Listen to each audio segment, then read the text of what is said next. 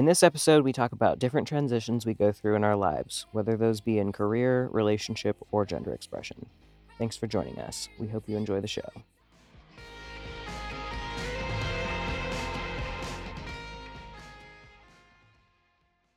Are you telling me these Ishins are trans? Bitch. Sorry. Okay, but yeah, no, I was gonna say something embarrassing. That's the whole point of this Every- podcast. Every transition is trans in some way. I don't know if that's true, It's interesting. but I'm gonna say it as if it is. Well, I mean, if you think about the definition of trans being starting as one thing and ending as another, then I guess the universe All itself is transitions are trans, Yeah. which means Yeah. everyone is gay, as M likes to say. As I Yeah, like to say, everyone's gay. Everything they do is queer. No, everyone has queer potential Mhm, that could be unlocked. that's true. And I think one way to unlock your queer potential is to do something that would involve forcing yourself to change, Mhm. Wise. which, we hate doing. Humans hate Oh, changing. yeah. Change is brutal. Change is death. Death is change. Mhm. We must kill something to rebirth it. And that is not a fun process. Mhm. Right, Scorpio King? Dwayne Johnson? Damn. When I first moved out of my parents' house, I was 17, and I was raised to believe that you shouldn't have sex until you're married. So I was not having sex at that point. Plus, I was so like, I mean, not that any other 17-year-old is like figured out, but like I just felt so distanced from like who my true self was at that point that like I feel like everyone could sense that. Like no one like wanted anything to do with having sex with me, or at least that's how I felt. But yeah, no, it's wild. And then when I did go back around 23 to live with my parents because I was recovering from alcoholism. Super fun. I was doing cold turkey on my own Jesus. At your parents' house. at my parents' house in rural Massachusetts. Fuck. That sounds Um, really hard. Yeah, it was interesting. I started doing that's when I became like a substitute teacher for the local like regional high school. It was like grades 7 through 12, I think.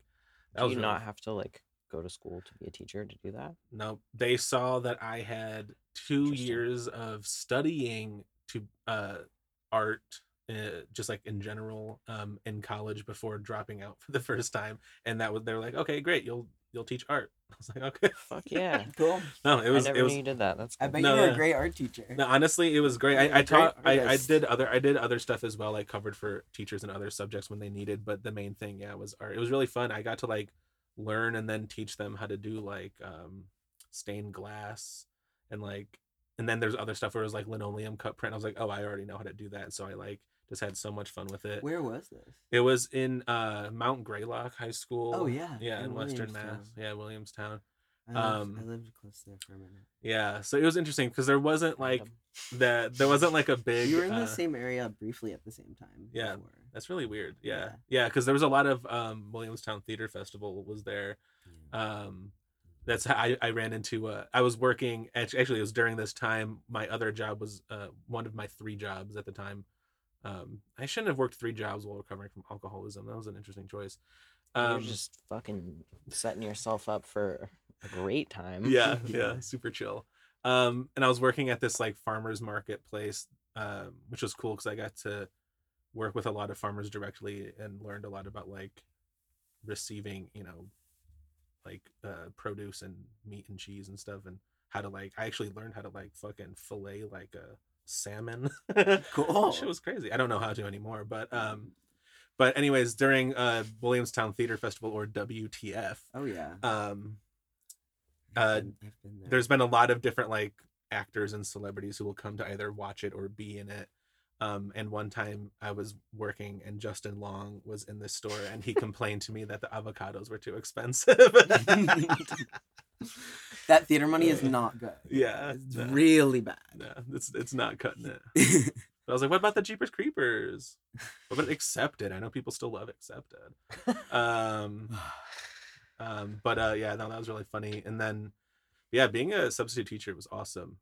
Actually, my younger brother was a student there at the time, and he told me recently, he had one of his friends over when I was visiting a few years ago, um, and they were like, "Oh, hey, do you want to come share a blunt with us?" And I was like, "Yeah, that's like a dream of mine," um, and A literal a dream. literal dream. And this friend of his was also a student there at the time, and they told me about how like they all like them and their other friends like all still talk about like having me as a substitute teacher there, and like I bet- how I good bet- of an Best day experience ever. it was. Yeah, I bet you had a really positive impact on those children's lives. Yeah, you know, I didn't really think about it at the time because like it's, you know, it's still hard for me to like view myself as anyone who could have an impact on like anybody No, in that you way. have an impact on a lot It was of really, people. yeah, it was really interesting to like, and really cool and meaningful to like learn that. And like I would literally have other, like I would be in other classes and I would have kids from other classes like come into the room and tell everyone how great of a teacher I was, and then Aw. like leave and say bye, and I was just like, See, put queer people so around your sweet. children. Yeah, that's true. I taught Shakespeare to all of these teenagers really close to there, probably at the same time you were there. But I was in, I was in Lenox, Massachusetts. Oh yeah. And I was commuting to teach. I was like co-directing Midsummer Night's Dream with 80 kids, Oh my god. and it was this really Wow. really underfunded regional high school where like everyone like was from probably like a 2-hour radius away, getting like bused into this random ass location. Yeah. So everyone's like exhausted, really really poor, like just tough ass shit, and white and on drugs. And all of like those people's like damage ass queer kids are the 80 in our group. And they were so cool. But I kept like getting in trouble because I like played Eminem for them once, and like it was like, this is really important for you to listen. You won't understand the character of Puck unless you understand Eminem. They're androgynous little nymphs with genius imaginations, unfortunately. And yeah, I think it really clicked for that 14-year-old actor. But at what cost? Yeah. At what cost? Now I set her onto Eminem, which is not a good place to be. But it was, could be worse. I shouldn't. Yeah, but I think I think teaching is really important, especially in your growing up and like passing down knowledge. Yeah, completely. I mean, my grandfather was a teacher. He was a history teacher. My dad was a history teacher. Your dad? Yeah, briefly. Wow. That's He awesome. The rumor is he was fired for anger management issues. Oh my god. That tracks. What else? Wait, what other things did your dad do? And then sorry to no, I'm just like no, dad. no, I'm on dads. He was Sorry. a history teacher, a driving instructor, pizza shop guy, professional drummer. Wow. What else? A maintenance man, a contractor. Wow. Yeah, I think that's pretty much that's it. a lot of skills. That's a lot of different things. Yeah, this motherfucker can build you a house from the ground up. He's like a Marty Rainey. Yeah. That's cool. On drugs though. Yeah. Marty Rainey on drugs with anger management problems. Yeah, he can build you the house, but he can't foster the family that will live there with him. Yeah, he will not do it with his children. And yeah, no. Yeah. Yeah. He might also misplace your down payment. But anyway, AKA lose it at the off track betting. might lose your down payment and move his family to another state to hang out for a while. Very cool. But anyway, what about your grandfather being a teacher? He was much more chill. And he loved his family. That tracks. Yeah, he was amazing. He lived an interesting life. He learned a lot from his experience as a Jew in World War II, and then came back and used all of his lived experience to teach the youth at a high school in, I think, Greece, in New York. Wow. And yeah, he was, because we just had my like celebration of life for him and my Wow. grandmother recently, so I learned even more about him than I knew before.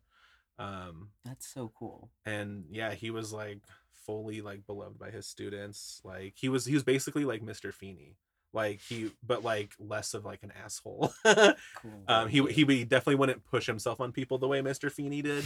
But he was like this sort of like, yeah, like this figure for a lot of people, and I love that because I felt that, you know, from him, obviously, or luckily as his grandchild. But yeah, he was an awesome teacher, and he really showed all of us how important, like, not just teaching but also how important learning is. Mm. And so it felt really good to be able to carry on that legacy for a short period of time when I was 23. It's cute.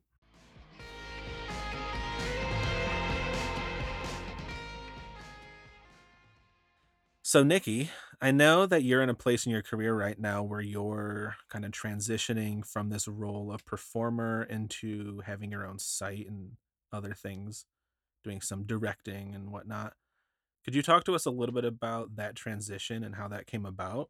I still perform in a very limited capacity, and have always enjoyed it, but it definitely like burnt me out at times. And I always knew that I wanted to have my own company because even though I was like very intertwined with some companies more than others and like appreciated what they did, there was never like a studio that did what I thought would be best. Which is like I wanted to make something that was like uh, queer, like a genuine queer porn, but something that had a little bit more of like a new, younger vibe. And I didn't really know what that would look like. But I started toying around with the idea of starting a site like as soon as I started doing porn. So I learned how to direct, and I kind of learned like every avenue of the industry that I could over the years. I held a lot of different titles, between working for like toy manufacturers to um, doing like more of a producer type role to writing to being a PA. I kind of just wanted to do it all and made friends with the camera operators and the photographers and learned all of that as well. Just soaked up as much as I could on set, as we do. As we do. I was wondering if you could talk about how you've seen the industry change in that period of you starting your company to now, and how COVID changed that, and also how like queer and trans visibility has changed that, and just you've had such a, a long span of time in the industry. It would be interesting to hear like what sort of your bird's eye view of it all has been. Yeah, it really has changed a crazy amount. I started in 2011, so back then everything was a lot more divided as far as like there was the like straight porn industry that included like your male gaze lesbian porn, and then there was like the gay and trans woman sometimes included side of the industry, and then there was like the queer porn world, which most people in those other two pools like didn't even know what that was. And it was pretty much like if you were a straight performer working in the LA talent pool, if you did anything with a gay or trans person, it was very likely that you would get blacklisted by like agencies. Agencies would say like, okay, like if you're a guy and you fucked a trans woman, you can't work with any of the girls in our agency because you're going to give them AIDS. And the people that I was surrounding myself with were very much like, no, you cannot work with trans people. It will ruin your career. You're already tattooed. You're not getting enough bookings. Like, there's no way. Until I got a little bit more autonomy in my career. I kind of left the nest of uh, the people that kind of got me started. And I started forming my own opinions. And now, a lot of those people from like the generation in porn before me that are still working, like who were all like massive transphobes, like they all work with trans people now and hire them for their websites, and it's all very intertwined, and all those straight studios now have like their trans branch. I would say one of the biggest changes was back then, like if you entered the porn industry and it was your full-time job, the studios were completely in charge of everything. And if you weren't getting booked by the studios, like people were generally pushed into like other forms of sex work that they probably didn't plan on getting into. Um, and the biggest change was when platforms where you could create your own content became more popular, and just shooting your own content became more popular. Back then, people who were being booked regularly like did not often shoot their own stuff. Cameras also weren't as accessible, like good ones at least. But with the development of the ability to be able to shoot stuff literally on your phone and have like a ring light and be able to post it and go straight to consumer, I think not only did it literally like put money directly into performers' pockets, but it kind of showed people that like your value has nothing to do with what the studios think or are booking you for. Like all these queer performers who have started in the last couple of years are doing amazing and getting all these great big opportunities because they've proven that they can market themselves and people want to pay for it. And so the studios are like, oh, okay, and are hiring them all now as well. And it's just like people are able to have a lot more autonomy in their career and stick to their boundaries because they're not taking their like one or two bookings a month and just like not getting to choose what they do. Um, so yeah, it's been great, and I am loving seeing like all of these queer people from all over the country that are able to like take porn at their own pace and kind of tiptoe in or blast through the doors if they prefer, without just like waiting on these bookings, kind of like I did.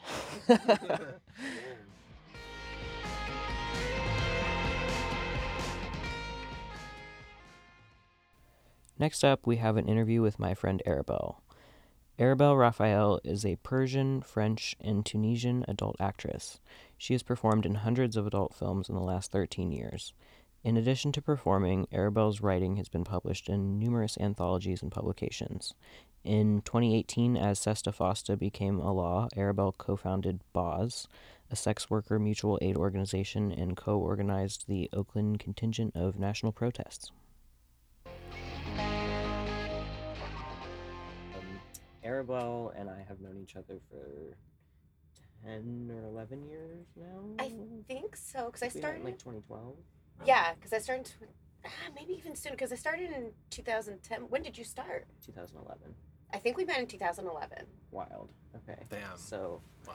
yeah, we've known each other for a minute. That's awesome. We met at the Feminist Porn Awards, like a party, an after party, which the Feminist Porn Awards were really sick back then. I mean, I thought it was cool. I never liked it. You never liked it? I think it was cool to me because I was like 19 and fucking... Were you 19? Was I 19? Yeah, I was 19 when I started porn.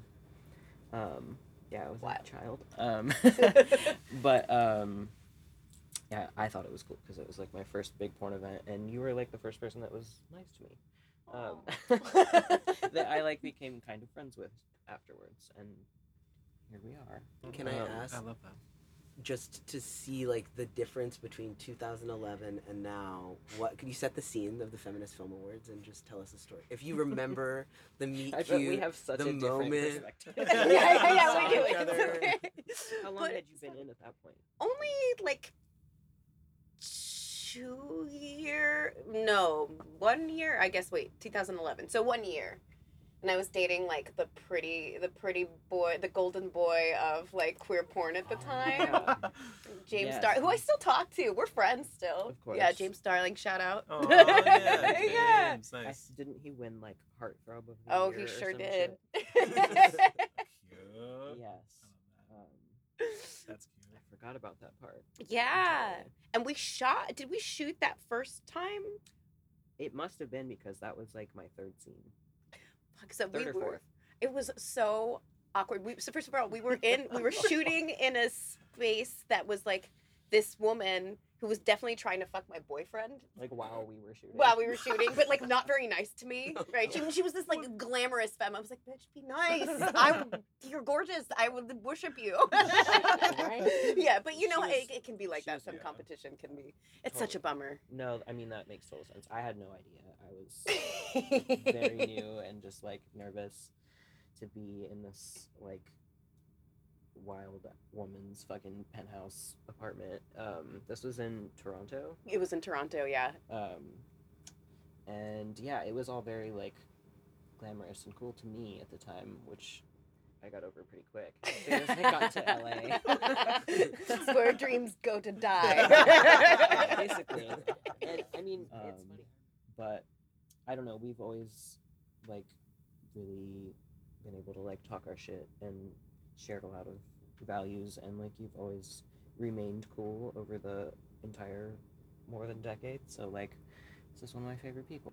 Could I ask you both about sort of being out queer people in the industry and how you supported each other and also how you kind of watched out for each other and or just knew that the other person was there? I'm curious about like what the like community inside the community was like, is like, but like especially at a time when I think I'll just speak for myself, like it can feel as a trans and queer person like you have to distance yourself from other queer and trans people in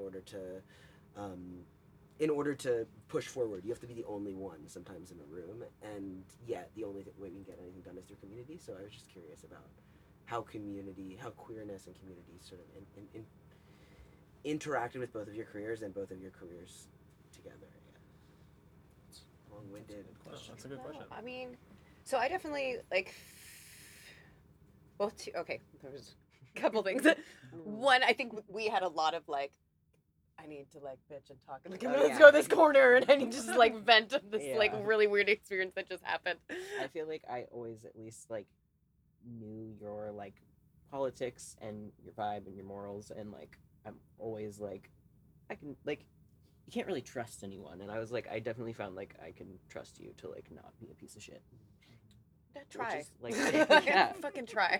Back to the thing, I did feel like I'm not distancing myself from queer people, but I definitely distanced myself from my queerness as a public persona. Yeah, there is a lot of especially for femmes, there's a lot of like I don't know how I want to say like temptation to do that or like reason to do that, unfortunately, but like I mean, I had to do it too, and I was okay with doing it for the sake of work for a really long time. Well, I feel like there's a lot of in the industry. I feel like entertainment industry itself, for specifically femme women, where there has to be this monetizable desire of men, and men needing to know that there's a chance. Like there's a chance. And so a lot of times people will recommend, like, yeah, you have to hide that because like these men have to think that you are into them in some way or could be. I mean, they do it in Hollywood too. Exactly same right. kind of All the porn time. industry. Exactly right.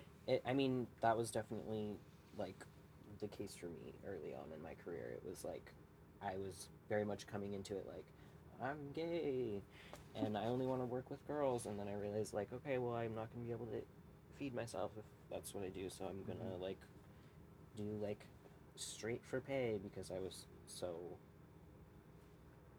much identifying as a lesbian at that point. And fortunately, I had some good experiences in porn that made me feel like I could identify more as queer.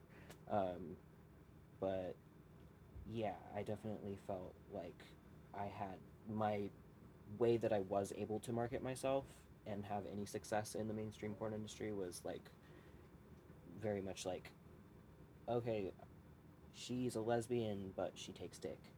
So like there's this chance. Exactly right. Mm. Exactly. So Yep. that was very much where I found the success to like keep doing porn. Like that was the key And for a long time. I didn't want to also get pitched. So I didn't start off in queer porn, but I did a lot of queer porn Yeah, because totally. it was in community, and I did feel like I had to I did want more for my career. First of all, you can't live off of queer porn. Like Yeah. there's no, We've talked you're about not that gonna a lot. have a career. You're not gonna, Yeah. or maybe I shouldn't say that, but you can't live off of it. How about that? Yeah, Yeah. at least at this time. Maybe Yeah. now if you're doing like independently produced, yes. But Yes, at this but back time, in the like day- back then, just doing like the 4 fucking queer porn studios. No, and and for they little money. didn't pay a lot. Yeah, because they were small, and I'm not even shitting on them, The but yeah. So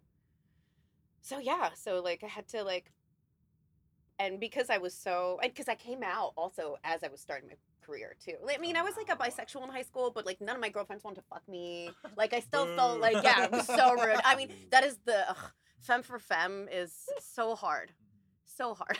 It still is. I'm still an adult and I'm still like, I'm like, why? I'm just one day I will find my femme that is not afraid of me. Fearless femme. Yeah. No, it's like a conversation I have with other like femme attracted femmes where we're just like, what the fuck? And so yeah, I think I like really like tried to break out of that and like didn't want to get pigeonholed and wanted more of a career. And I'm into fucking everybody anyways. Right, exactly. So I did for a while, even though like that was always my community and that's always who I like spent my time with. Like I did that for a bit and now I just don't care. I like the fucks are like slow. Yeah. Big time. That's the last stage of the healing journey is just getting rid of all the fucks. I'm going through that phase right now. Giving up the fucks. Giving up the fucks. Giving up the fucks. What song would you have played at your funeral?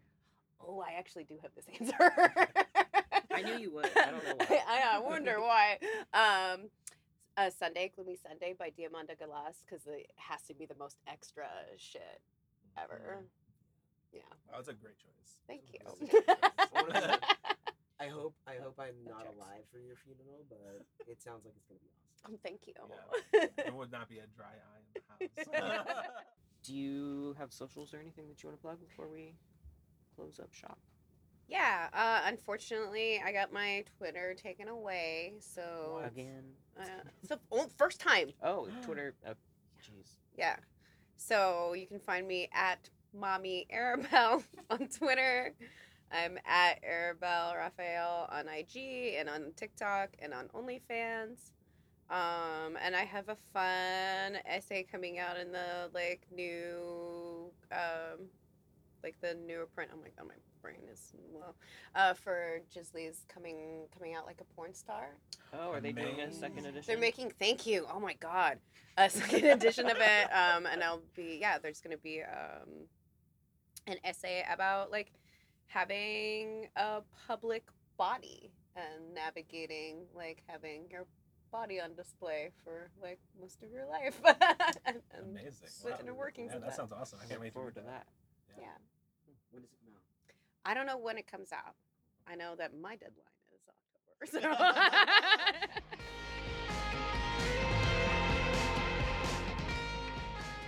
All right, for this next section, we find ourselves stumbling back into Nikki's advice corner while we were having a fun little wine night in the studio.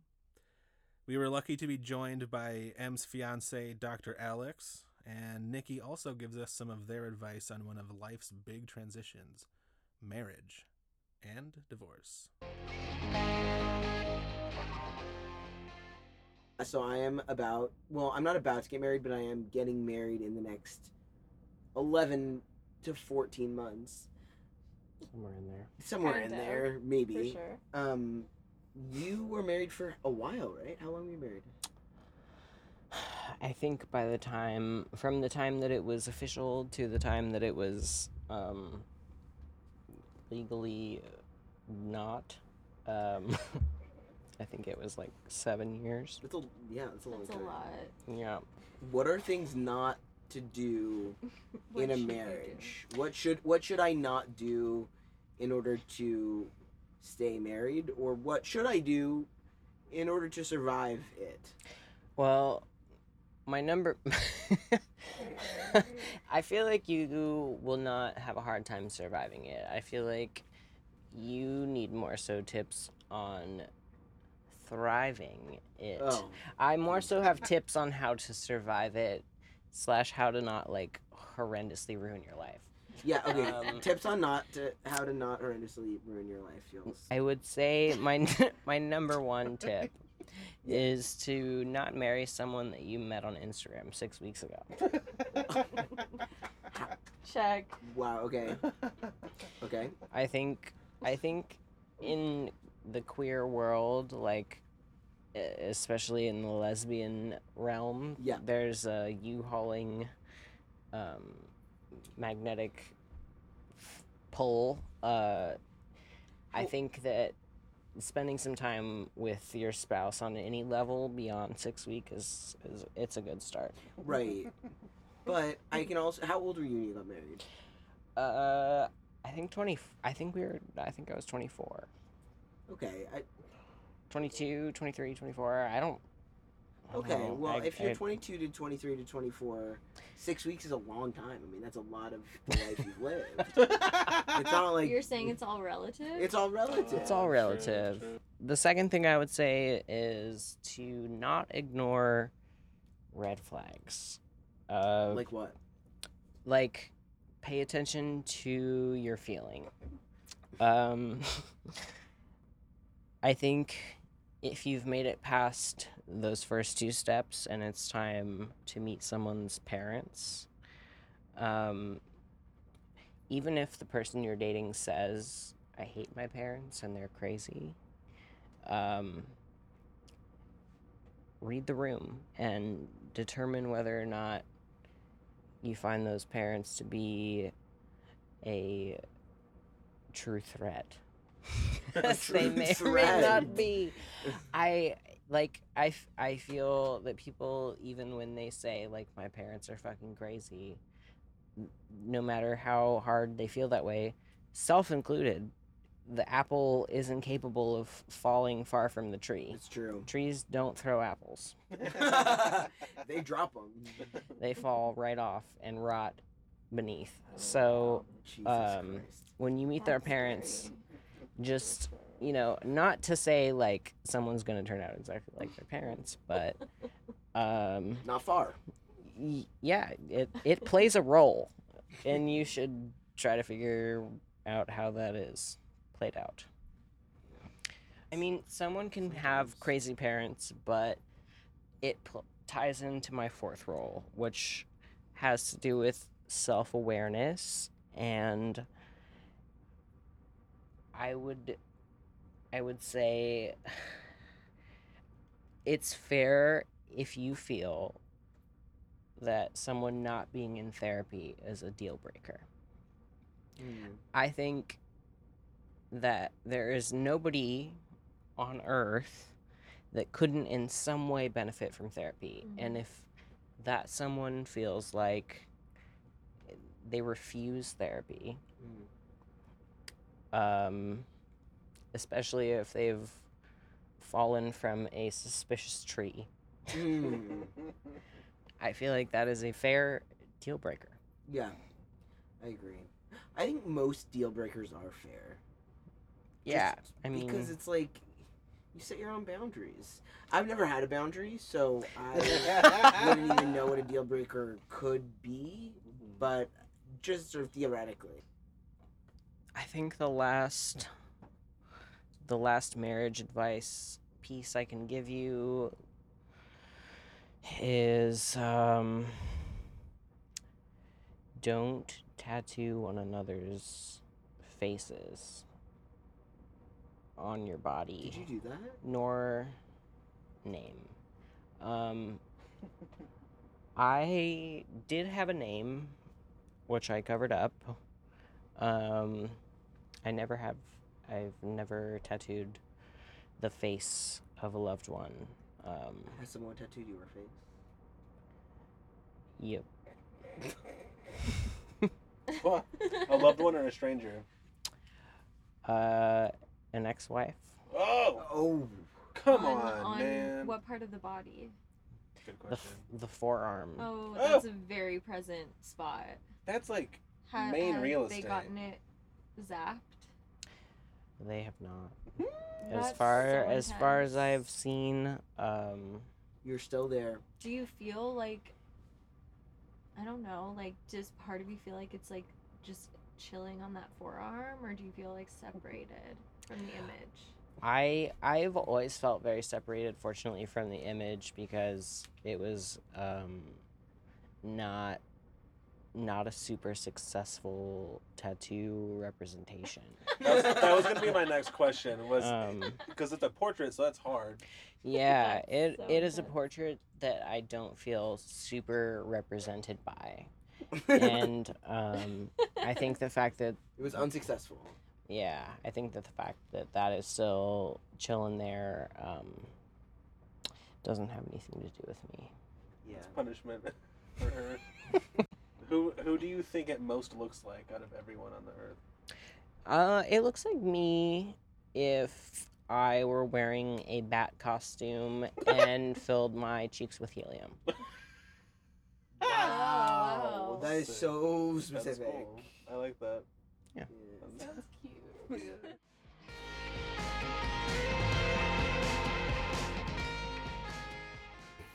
Next up, we talk to my friend Daniel C.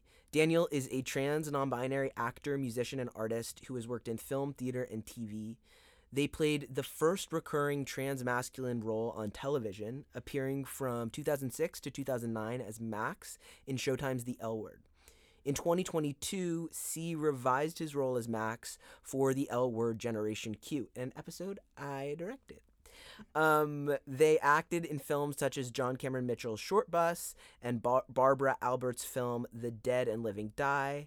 As a conceptual artist, C works with interdisciplinary memoir, engaging in processes such as research-driven performance, writing, music, drawing, video, and photography. Prior to their work acting in mainstream film and TV, C came of age as an artist as part of the queer punk art and activist scenes of the San Francisco Bay Area in the 1990s. His work traverses from the queer vanguard to the mainstream, intervening on pop culture, infecting the mainstream with a political and magical queer and trans agenda. So, Daniel, I first saw you on the screen of my, at the time, high school best friend's bedroom TV. And I remember feeling incredibly seen by seeing you. And I didn't have language for my own transness. I don't even think I understood who this character on the L Word was, but I just remember seeing you and feeling like, oh, that person and I have a shared experience. And I think as complicated as that show and that character are, I feel like when I first met you in real life, I wanted to tell you how much you had meant to me, even though we had never met before. And maybe that's a strange experience, but it's one that I feel I know Nikki and I share and have talked about, and just wanted to kind of start our conversation by acknowledging your presence in our lives, even though we didn't know you. Nikki, do you remember? Yeah, so I was probably like 17 or so and living with my band and boyfriend at the time, and I had kind of started the slow process of coming out, and I was renting DVDs of the L Word from the video store up the street and like binging it and kind of like learning like how to be gay.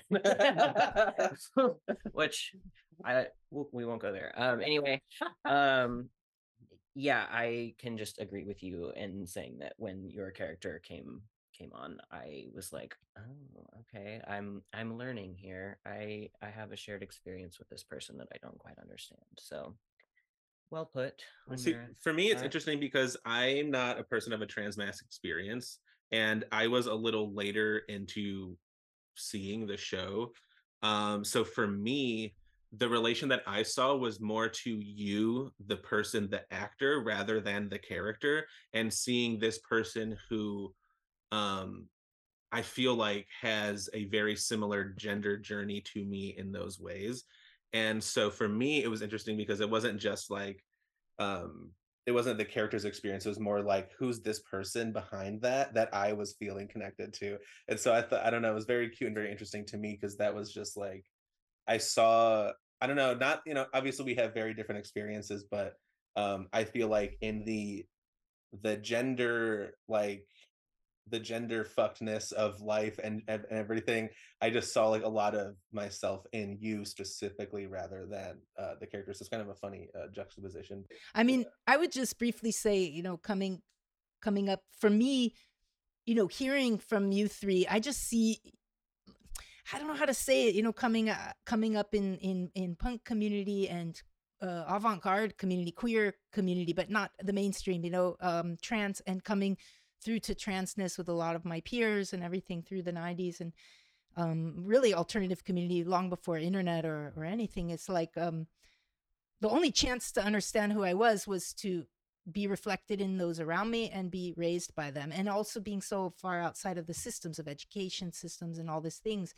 Really, it was just like people around me, some of my elders or my peers, and eventually people younger, we just reflecting back and forth to each other who we are and like discovering together. So of course when it comes to like being on TV, especially back before the streaming and before internet and everything, and then the singular experience of being like the one story that was somewhat like any of our experience with transness or could kind of hint to it or something, that it's problematic in a sense, because of course it shouldn't have just been one person. It should maybe like be many different characters, like telling all different stories of transness and queerness and things. But there we were in this singular encounter that where I didn't know you, all ever see you, and you saw an image of me, which was really just as like Naomi Klein. I'm reading her book right now, Doppelganger, A Trip into the Mirror World, and I highly recommend it for everyone, because now we all have these doppelgangers that are out there, like that are versions of us, but it's not us. But in some sense, it's also like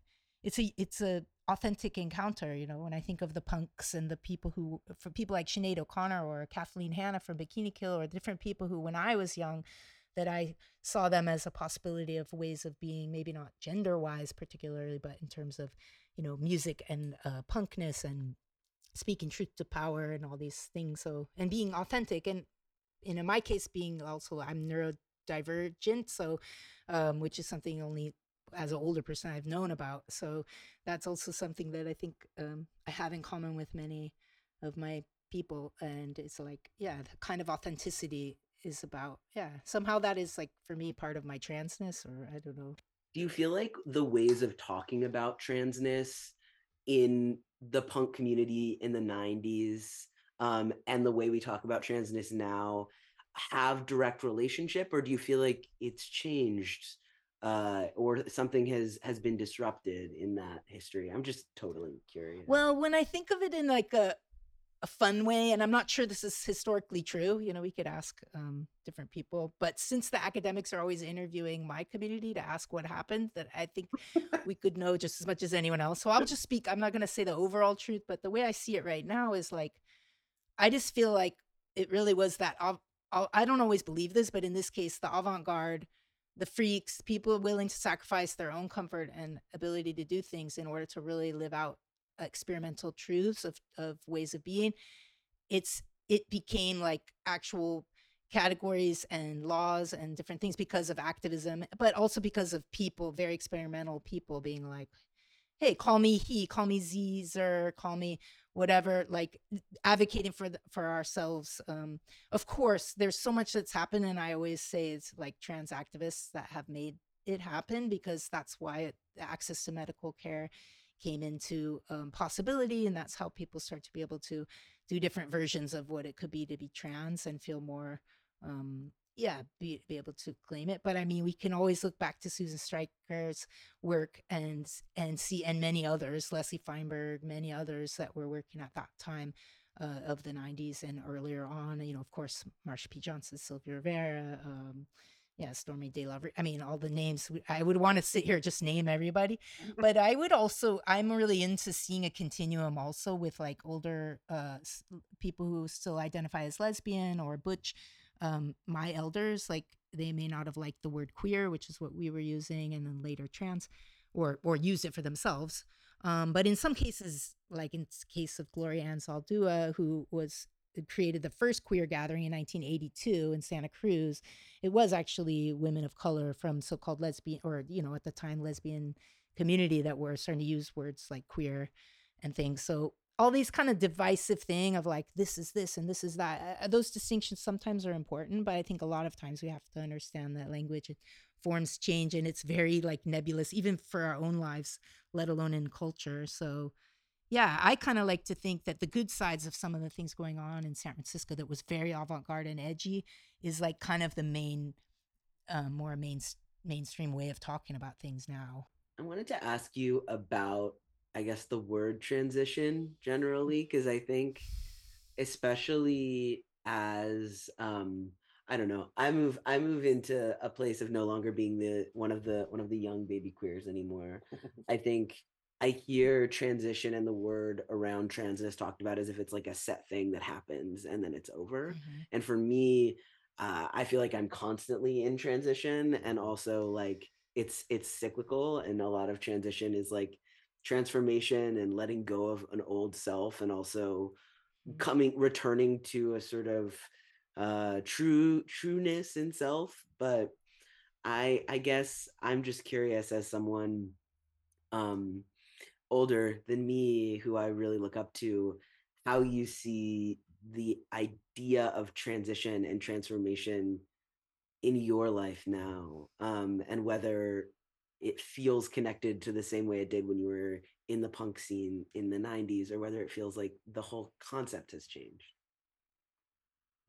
or something else entirely. I love how you talked about that right now. I'm just like, I'm glad we're recording this because, you know, it's so, I think I just would always go back to, maybe it's because of I was raised by people who are kind of in that question everything mindset, you know, where I felt like my commitment was always to trying to be as authentic to myself as I could, and also like experimental ways of living all around. So I do feel like for me, being trans has a lot to do with having the audacity or the capacity or the adventurous spirit to express different sides of myself as often as I want to, and to allow myself to access different possibilities through maybe technologies. Like I did get top surgery, which is really awesome. And I don't think it's linear, but I don't also think my life is very linear. I don't seem to have plugged into like the natural, or not natural, but the preset idea of what like a life would be for someone who, like me, born in 1973 in Los Angeles, in this area of Los Angeles, who is like white settler descent, you know, like you're supposed to do X, Y, Z. I mean, I was almost in a way raised to like marry a man and like not even have a job. Not that anyone said that directly, but I mean, I really am from another time in a weird way. And like, so for me, anything is possible. Like, I don't know, in my sexuality, I'm definitely like pan, bi, pan, open, you know, and I always have been. So the idea of trans being one thing, I don't want to say it isn't for some people, because I think that it is. Like there's the start and beginning and end. And I mean, life does start and end. We do get older. I mean, there are concrete things happening. So, you know, for me, my experience, because of the time I was born, what was on offer when I was in my youth, and how things were framed in terms of transness and access to care and everything. Maybe if I was 20 today, I would be having a different experience. I have no idea, but I can say that I really like, having just turned 50, I like the idea that my transness is just who I am. I mean, I'm lucky. I'm not lucky, but I mean, I have had like natural facial hair since my late teens, like that can grow pretty freely, and I've grown it many times since the early 90s. So I have some visible things to kind of declare physically, and I think my like jawbone, whatever. When I was younger, people often, maybe they thought I was a young man, or they thought, whatever they decided I was. But I don't think my masculinity has been so invisibilized most of the time. So I don't know what that would be like if I wasn't born with those things. I can never say, but yeah, I think the way you described it, Em, I could really resonate with that. That it's cyclical. It's like a spiraling cyclical thing. Like, I don't know. I love the idea that transness is just possibility and like expansiveness and hope. And yeah, I don't know. I wish we could like infuse the 90s punk spirit into today. And I think maybe we can. Yeah, I think Gen Z has picked up on that tip a little bit. I have faith in them. And as you were saying, kind of looking at younger people for guidance and inspiration, that's totally something that I have done. And I think that their like modern lack of fuck givingness is like very inspiring, and I don't know if I would have like pursued medically transitioning if it weren't for that. What song do you want played at your funeral? The song I'd like to be played at my funeral is a really deep question. I think that I would like well, there's a few that I can think of, but I'm really into a lot of different kinds of music, and I am a musician, but I think I would really, because sentimentally speaking, I think I would like the song A Health to the Company to be played at my funeral. I'd like, if my brother is still alive, I'd like him to sing it. It's an Irish ballad, and I often sing it at the end of gatherings if I want to say goodbye to people, and it's like, it has this refrain that says, we may or may not ever, we may or might not ever meet here again. So it's like, it's that precious thing where you encounter and then you let go, and it's like it's a beautiful song. I think that's the song I would want. I love that. That's beautiful. I want to hear it now. Yeah, that's gorgeous. Yeah, we gotta find I'll sing it for you sometime. I would love that. An honor. Amazing. First of all, thank you so much Okay. for speaking with us. It's Thank you. literally always such a joy to converse with you on any topics. So thank you for spending your time with us. It really means a lot. And yeah, we always just like to ask if you have anything that you want to plug before you go, like where people can follow you, or anything you're up to that they can follow you that isn't, struck at the moment. Yeah, well, could I say? I mean, the main way that you can find me at the moment is my Instagram, but I also have a link tree on there, and I'm hoping to start a Substack in the next times, like or some kind of format that's beyond just only the Instagram format, Yeah. so it can feel more free. I am working on music right now, so keep an eye out for hopefully an EP coming out soon. Yeah, and right now I'm just studying acting. I'm doing Demidov. Nikolai Demidov is an amazing Russian approach to acting, which has to do with trusting your inner knowing about the characters and things. So that's been great for me. Yeah, so I guess Instagram, it's Daniel C with a little underscore, I think. All one word. And I just want to say thank you so much for having me on here. I'm just looking at your three smiling faces, and it's so nice to meet you, Nikki. I know we haven't met in real life, but I feel a real kinship with you as well. I appreciate you sharing some of your story, and I'm excited for your all's podcast to hear it and to follow along as it's going. Everybody should keep tuning in, because these three are very brilliant people and really like artists on their own right. And so to have them all together on one podcast. I'd say the audience is lucky to be able to see what kinds of stuff y'all bring, and I'll be looking forward to more conversations like this. Yeah. So yeah, let's keep keeping on, and I just like to say it. You know, if I can be supportive to folks coming up into things, like, I'm here. Let's all keep supporting each other. Yeah, everyone who's listening, hope you surrounded by love and kindness, because you deserve it. Oh, sweet. Angel. A literal God angel. damn it. Literally. So, thank you, Daniel.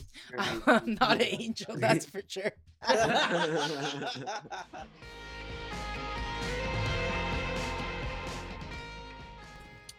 Being perceived is exhausting, It is exhausting.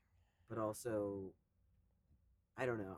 Here we are Here we recording are doing ourselves podcasts. talking. We're working through it. Obviously, we are being photographed. The only way See? out is through. The only way out is through, and as long as we're happy with our own perception of our own selves, I feel like it's all that really matters. Yep. It just is scary. I think for me, a lot about transitioning that I didn't expect was what it would feel like to just be perceived all the time in a different way, or just be perceived, because I was quite invisible to the general public for a long time, and Same. it was lovely. It was lovely. I built those walls, but also, like, people staring at you and looking at you, and even like flirting with you in public, except in a very secretive way, like, that's weird for me. I'm like, what is going on? This is scary. It's scary. I feel like I'm in a constant state of, like, fight or flight, of just like, why are people looking at me now? Same. I think I picked that. I started feeling that way as a kid because of, like, being misgendered by adults and kids. That, like, I strong desire to just, like, hide and not be perceived. Like, I remember going into middle school and, like, kids start, like, wearing makeup and stuff, and I was like, I can never start wearing makeup because someone will notice that I did something different and point it out. Like, I just want to not exist. But yeah, it's a interesting career path I chose. No, but I mean, it almost was a way of, like, hiding in plain sight. Or in, like, broad daylight. Like, it's like you're safe if you know if you're in control of being perceived. Yeah, I think one thing I was incorrect about was the idea that I would have full control over how I would be perceived. Would you build, like, a persona that you would become, or, like, what was the mask you were able to create to, like, keep doing it for so long? Because you did it. I can imagine, like, there were a lot of good moments. Of joy as well as. Definitely. I think I managed to kind of create this persona that was as genuine as possible.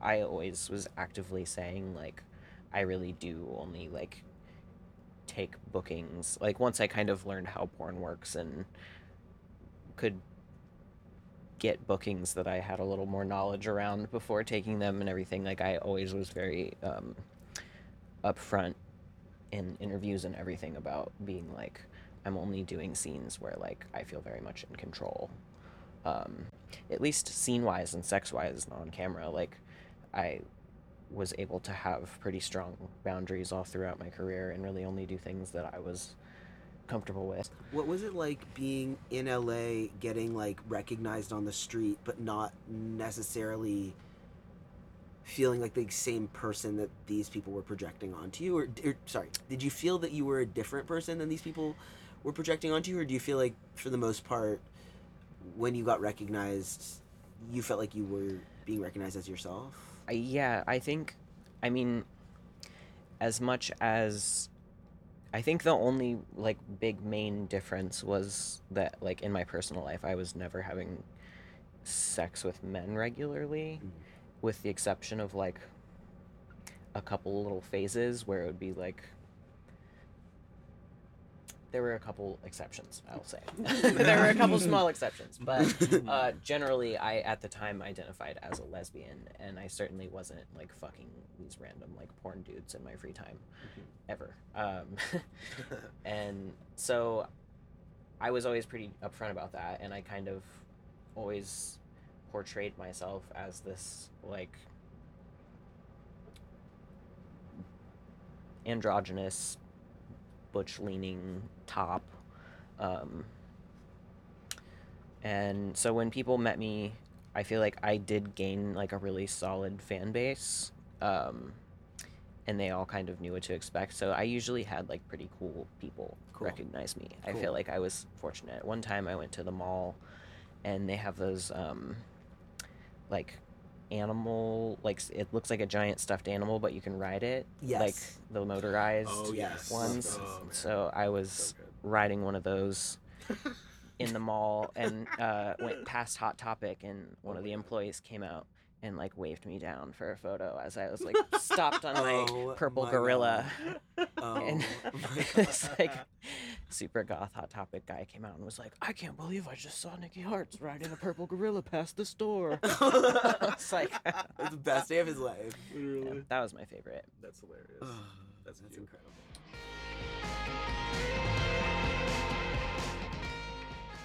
A lesson that I learned over my life that I think is one that people can only learn the hard way. There's definitely a collection of lessons that can only truly be learned the hard way. And for me, a big one was learning to be wrong, like learning that like being okay with being wrong.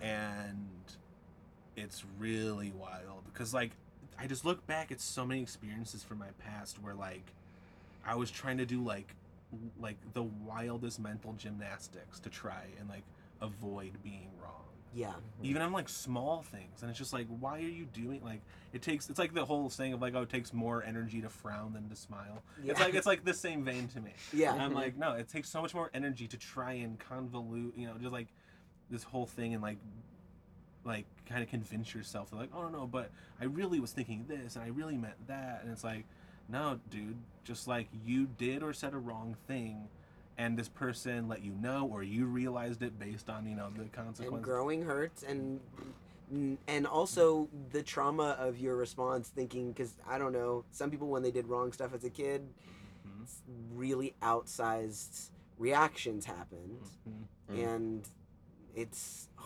important for us to remember that we don't have to relive that, even if it feels like we do, and not that you can click your fingers and have trauma be gone, but no, but that's a good point, and that's a big connection, is that this whole thing, I feel like you were saying, is a trauma response. yeah. And it's a learned behavior from that. And so like that's a huge part of learning that as well, is like you have to try to find the source. Always Yeah. try to find the source. If there's a leak, find the source, repair the source, Yeah. repair the leak. And that, I mean, to me, that spans across basically every aspect of life. And so like it's been interesting, the older I get, watching people, God, I'm so old now. Watching other people, who are still struggling with learning that lesson of like allowing themselves to be wrong, and like seeing like super clear signs of like the way it affects their life and the way it affects like even your choices. Because now after you're so ingrained with that, you really start to like now preconceive ideas and preconceived plans in order to like make sure you're set up to not be wrong. Yeah.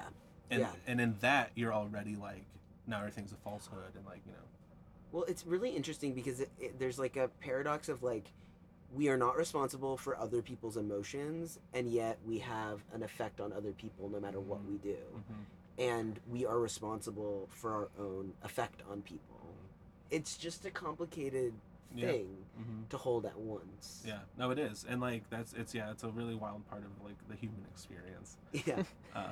And that's the thing, is like it's I mean, just like everything else, the learning process and the healing process and the unlearning process are all basically never ending. Yeah. And that's a problem that we run to a lot, I feel like, in our community, especially because a lot of people in our community see ourselves as elevated, enlightened to a certain extent. And so in that enlightenment, they start to lose their ability to be wrong again. Because they're like, oh, but I've changed my whole perspective. I've grown so much. I've broken down. I've rebuilt. And it's like, no, bitch, we're still wrong all of the time. Yeah. And like, we have to understand that. And we have to be okay with that. Like, just because you gain the awareness of being wrong and being okay with being wrong does not mean you are now always right. Hell yes. And that's another tough lesson. That is. And also, being right doesn't matter. No, it doesn't. It Doing the really right doesn't. thing does. Yes. But being right is No. bullshit. Being right is usually a clue that you're not doing the right thing. Yeah. If you've enjoyed this episode, remember to share it with your gay-ass friends.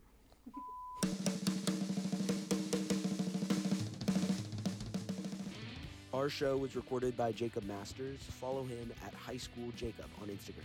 Our producer is Sophie Litwalk. Check her out at Sophie's_art studio. Sarah McNamara was our sound engineer. Thanks to all of our guests. Please let us know what you think in the comments at Queer the Air Pod.